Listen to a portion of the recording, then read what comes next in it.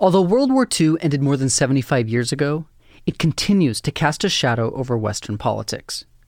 The determination to never again repeat the horrific crimes of Nazi Germany and Communist Soviet Union helped establish liberal democracy as the only legitimate and acceptable form of government. But the election of Donald Trump in 2016 and the increased visibility of leftist groups like Antifa have led many to fear that those frightening 20th century movements are once again on the rise. This fear has led to a 70-year-old book of political philosophy becoming a surprise bestseller. Hannah Arendt's 1951 work, The Origins of Totalitarianism. Hannah Arendt was born in Germany and lived through Hitler's rise to power and eventual defeat. In the years following the war, she wrote this book to understand the nature of the Nazi and Soviet regimes. What were the circumstances and contexts in which she began work on the origins of totalitarianism? The circumstance is incredibly complex and at the same time quite simple. It is the question, how could this have happened? This was a question that many in the Western world were asking. How could something as horrific and barbaric as the Holocaust happen in a place as supposedly enlightened as Germany? If you think about modern philosophy, for example, modern Western philosophy, Europe was the center. If you think about the sciences, if you wanted to become, a scientist, you would go to a university in Germany, you would learn German, and then you would study chemistry, in Germany, for example. So how could it be that at the heart of everything culture and everything sophistication and refinement, this menace of brutish political thought, of primitive, racist, backwatered way of thinking takes a hold, and not only takes a hold, but is able within a short period of time to really wipe away all other modes of thinking and acting, creating concentration camps in which people who think differently and live their lives differently are placed. How can we explain it? Arendt also wanted to understand if it could happen again. Accompanied with her, I think, is the sense that although the war ended, Second World War, in 1945, and although we were liberated from the menace of fascism, none of the underlying circumstances which made fascism and totalitarianism possible disappeared from the world. And I think this is really crucial for us in today's discussion we're having now to underline this. I think as Arendt is writing this book, it's not just a historical account of what had happened. It's an attempt to understand the contemporary modern condition, the contemporary modern human condition, as bringing time and again the danger of what we have seen in Europe from the 1920s onward. And in fact, if you read the book today, I think a lot of the questions she raises there are with us in the same way they were when she was writing it in the late 40s until its publication in 1951. Welcome to Writ Large, a podcast about how books change the world. I'm Zachary Davis. In each episode, I talk with one of the world's leading scholars about one book that changed the course of history. For this episode, I sat down with Professor Amir Eshel to discuss Hannah Arendt's The Origins of Totalitarianism. So Hannah Arendt is born in Germany. 1906, grew up in a setting of a middle-class German-Jewish family. Both her parents are close to social democracy in Germany and are involved in the political conversations of the time. Arendt's father was an electrical engineer, and her mother came from a family of tea importers. They were both members of the Social Democrats, a leftist political party in Germany at the time. Her father died when, she was relatively young, so she grows up with her mother. Her mother, very impressive, strong personality, brings her closer to social democracy, makes sure that Arendt, who was already as a child very gifted, she begins early on to study classical languages and discovers philosophy. She reads Kierkegaard. And then as a young woman, a rumor arrives her doorsteps. And the rumor is that there is this very intriguing, interesting young philosopher teaching philosophy in Marburg. And his name is Martin Heidegger. Today, Martin Heidegger is regarded as one of the greatest philosophers in history. But at the time, the young Heidegger was just beginning his career. But his reputation was growing fast. Arendt described him as, quote, the hidden king who reigned in the realm of thinking. She decided to attend the University of Marburg in order to study with Heidegger. She arrives in Marburg as a 17-year-old young woman and starts taking classes with him. And as it so happens, she falls in love, or they fall in love, and there's a stormy affair between them. Martin Heidegger is married already with kids and does not want to change his life in a radical manner. Hannah Arendt and he together decide that the affair cannot be continued.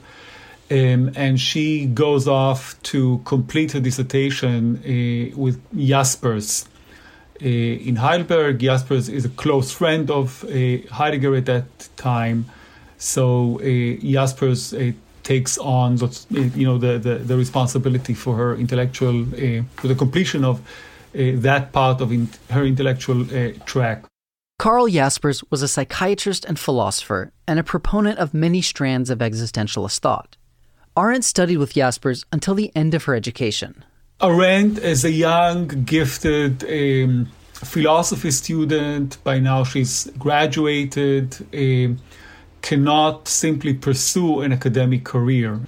From today's perspective, it's almost unfathomable. But back then, women could not just decide that they become professors of philosophy. After completing her studies, Arendt married German philosopher Gunther Stern. And so after her marriage, she goes off to Berlin and spends time in Berlin together with her husband then, conducting research for what will be later on her first book on a Jewish intellectual by the name Rachel Varnhagen. She works in the libraries and is a part of Berlin's intellectual community. One thing Arendt was researching was anti-Semitism. The Nazi Party was coming to power, and Arendt understood that it would have a massive effect on Europe. The regime also had an immediate impact on her own life. Researching anti-Semitism was illegal, and she was imprisoned by the Gestapo soon after Hitler came to power. Luckily, the officer who interviews her warns her of the danger to her security and life, and she decides to pack her things and, together with her mother, escape Germany. Arendt flees Germany for France and ends up in Paris among a community of émigrés. There, she divorces her first husband and marries the German poet Heinrich Blücher. And she hopes that from the perspective of exile in Paris, things will be different for her. Little did she know and expect, the Second World War breaks out. She will then flee France and flee Europe and land as a refugee without any rights, obviously, as a stateless person, because her citizenship was revoked by Nazi Germany. She arrives then at the shores of the United States. Arendt arrived in New York City in 1941. She pursued a career as an independent scholar, lecturing and teaching at various institutions, and, of course, writing. So let's talk about the structure of the text itself. What is it like to read it? How did she organize it? And what are her core arguments? So we have three parts that are tied together So I think rather than thinking of the book as bringing finite, conclusive explanations for the Second World War, for totalitarianism, one should think of it as offering three perspectives on the phenomenon. She starts with a discussion of anti-Semitism as a way of mythologically thinking about social and historical conditions, and a school of thought and a way of political action that is aiming at and designed to exclude not just a group of people who are associated by this way or another, but rather an entire class of human beings defined by their religion, defined by their ethnicity, defined to some extent by this terrible concept of race. Is it that Jewish populations in particularly European societies are a useful enemy for those interested in forging a more distinctive national identity or nationalism? Jews, for a variety of historical reasons, were the perfect enemy. They have become, in the course of modernity, especially in Eastern Europe, to put it in somewhat blunt terms, they have become simply obsolete. They had no longer a clear function in the economical and social system of, especially, Eastern Europe. They were moving around. They suffered from, poverty and had no chances, etc. And then in the West, in Western Europe, Jews have become, with emancipation, incredibly successful, occupying, leading positions in society, in culture, in the sciences. So this combination of large groups of Jewish populations that seem to be obsolete, wandering around, traveling from east to west, roaming the streets of, Vienna and Berlin, etc., combined with the figure of the Jew who kind of made it, they have become very quickly a perfect enemy. In the second section of her book, Arendt examines contemporary totalitarianism from the perspective of modern colonialism. Arendt, one should say, is one of the first thinkers of our time who turns a very concentrated attention to the phenomenon of colonialism. So way before anyone was talking about colonialism the way we're familiar with today, post-colonialism, the entire post-colonial discourse, she was writing in 1951 or publishing in 1951 on the issue of colonialism. And then she turns from anti-Semitism and colonialism, so part one and part two, to the phenomenon of totalitarianism, where she explains, again, she offers a variety of facets, or she unfolds a variety of facets of this political system we witnessed in Nazi Germany and then in Stalinist Soviet Union. And again, this is a very original move she makes in part 3 of Origins. She thinks that one cannot separate fascism from Stalinism, from Bolshevism. One has to think them together as a closely related phenomenon. Centering on the evolution of political systems in our time, in modernity, in a way that penetrates all realms of our lives. One of the key points Arendt makes in the third section of Origins is the distinction between public and private life in the modern era. And because of modern technology and because of the way the economy works, this is, often just undone. And we lose the ability to retreat to the realm of the private and to exist as private. Everything becomes public. Everything is then, light is shed everywhere. One of the consequences of it is that it's much easier then to those who control the public sphere to then subjugate individuals in ways that were never possible before. I think Arendt has a clear sense of this, although she was not aware of, smartphones and things like that. I think she, thinking about the modern era, she was well aware of such possibilities. From what happens inside our private sphere, our apartments, our houses, to the way we interact each other in any given circumstances. And Arendt says in part 3 of Origins, again dedicated to totalitarianism, that this system of rule, unprecedented in its thrust and brutality, hardly explainable with the means of political theory, is with us to stay. So again, although in 1945 Nazi Germany was defeated and the menace of Nazism was gone, the threat, but also the reality of this system has not gone away. And in fact, when the book is published, again, 1951, Stalin is still in power, and the Soviet Union is governed by a political terror, the likes of which the world has never seen before. What is the thread that connects anti-Semitism, colonialism, and what she calls totalitarianism? Why do you think she framed it that way?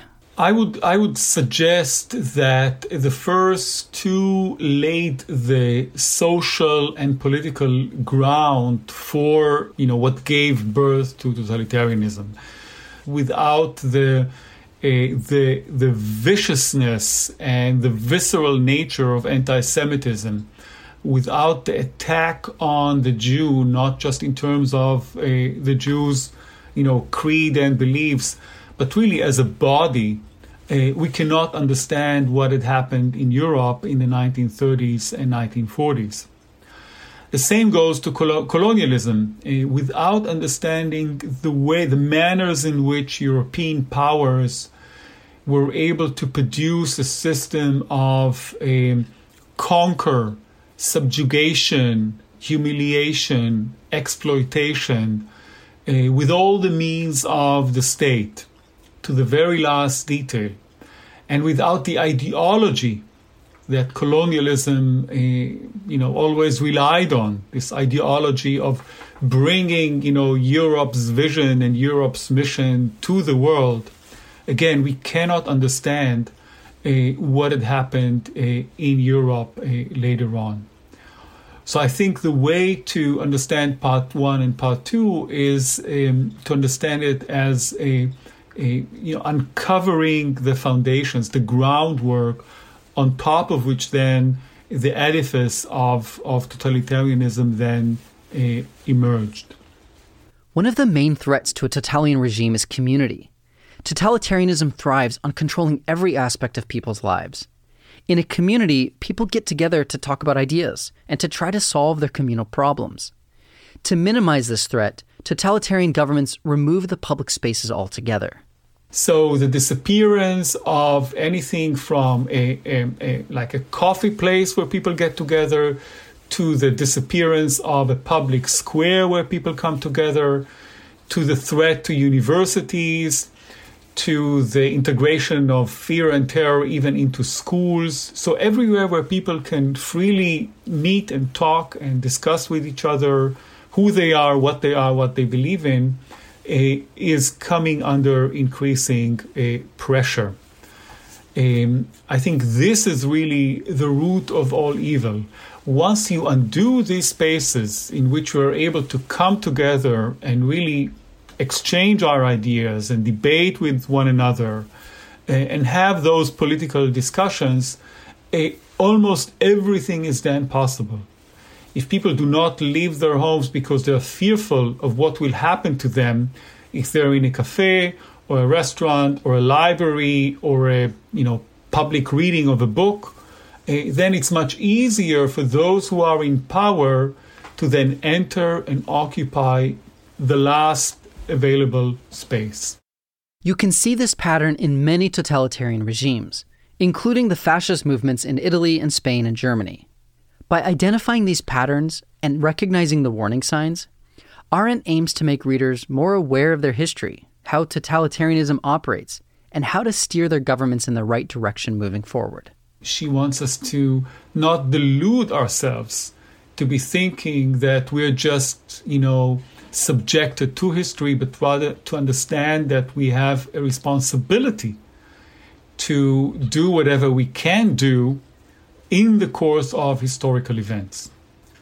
So every time we catch ourselves thinking of history as that which comes at us with enormous power, threatening to just crush us, we should stop for a second and remind ourselves that we actually do have the capacity and thus the responsibility to participate in shaping historical realities.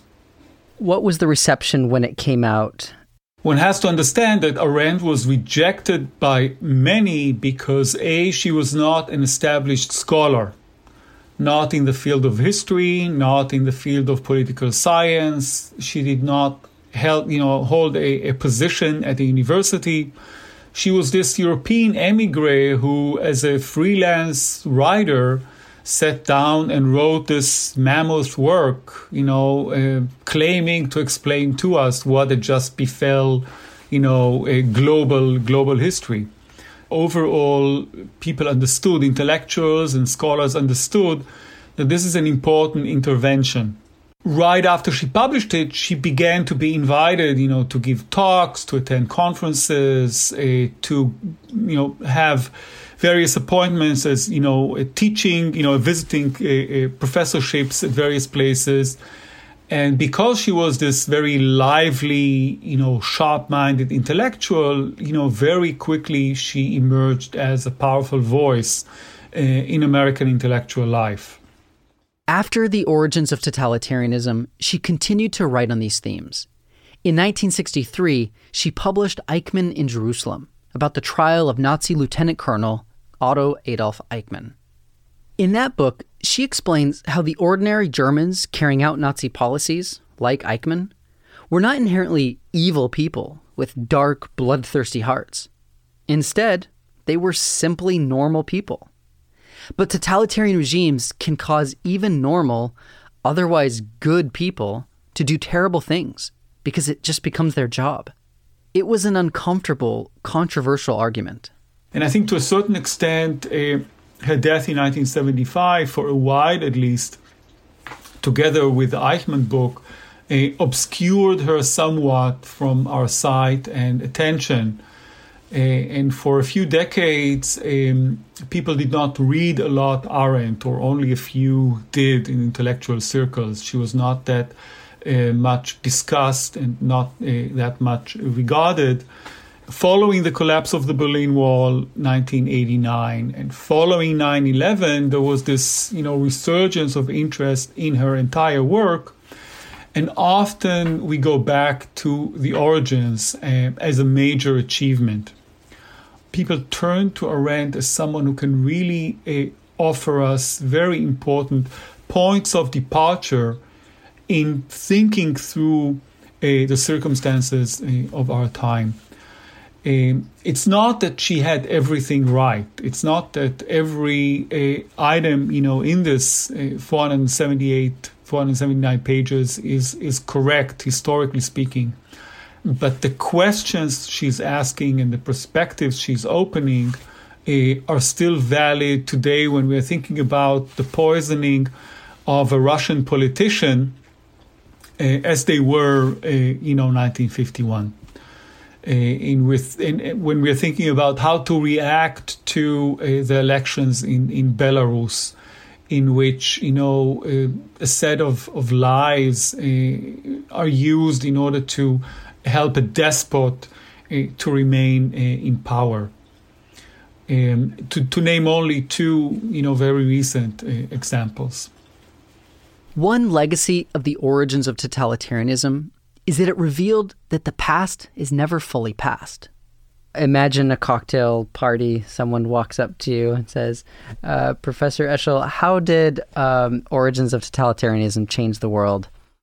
It changed the world because it made it clear to us that, first, the end of the Second World War is not the end of total control, total rule, the drive for total domination.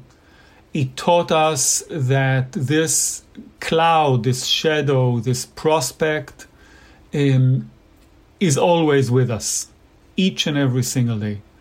Totalitarianism at its worst, yes, Nazi Germany, Stalinist, Soviet Union, but it never went away, and it will never go away. It's there to stay. It's writing history not as a story of that which had happened and is past, but writing history, now to speak with Faulkner, along the lines of a past that is never dead. In fact, it's never even past.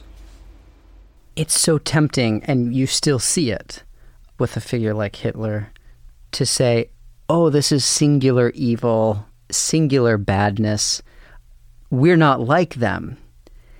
And I hear in your teaching of Arendt a more challenging truth, which is that we live in a time in which that danger is always with us. And unless we're vigilant, it could return at any time. I could not agree more. And by the way, Arendt wanted to call the book Elements of Totalitarianism and not Origins.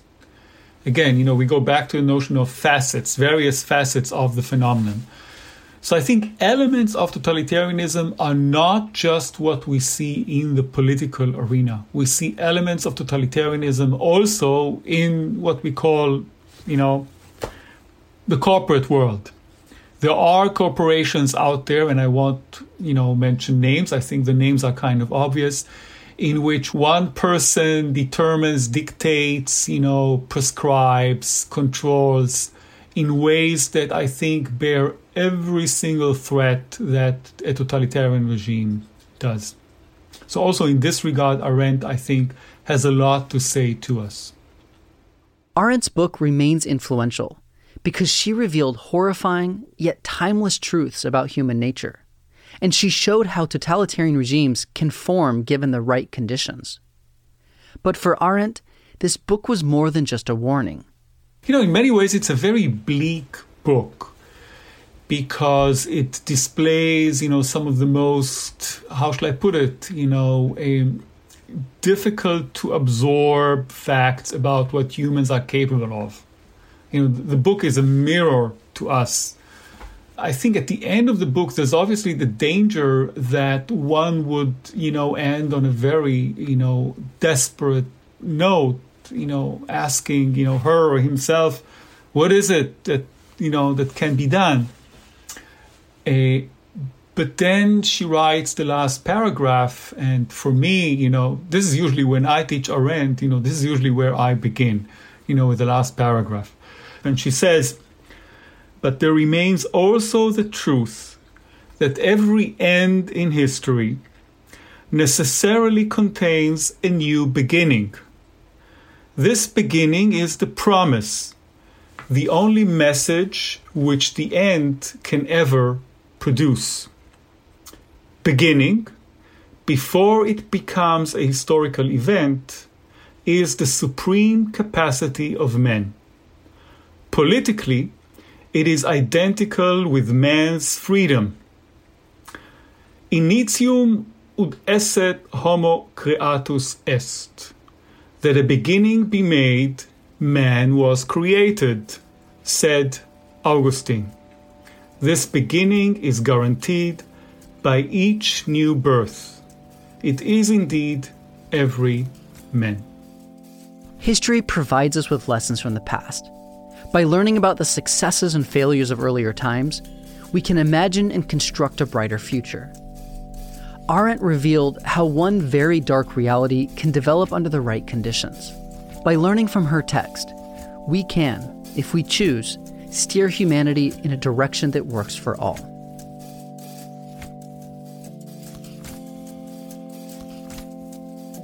Writ Large is produced by Jack Pombriant, Liza French, and me, Zachary Davis. Script editing is by Galen Beebe. We get help from Farron Du. Our theme song is by Ian Koss, and our branding is by Dan Pecci. We're a member of LitHub Radio. Writ Large is a Lyceum original production. You can find us on our website, writlarge.fm.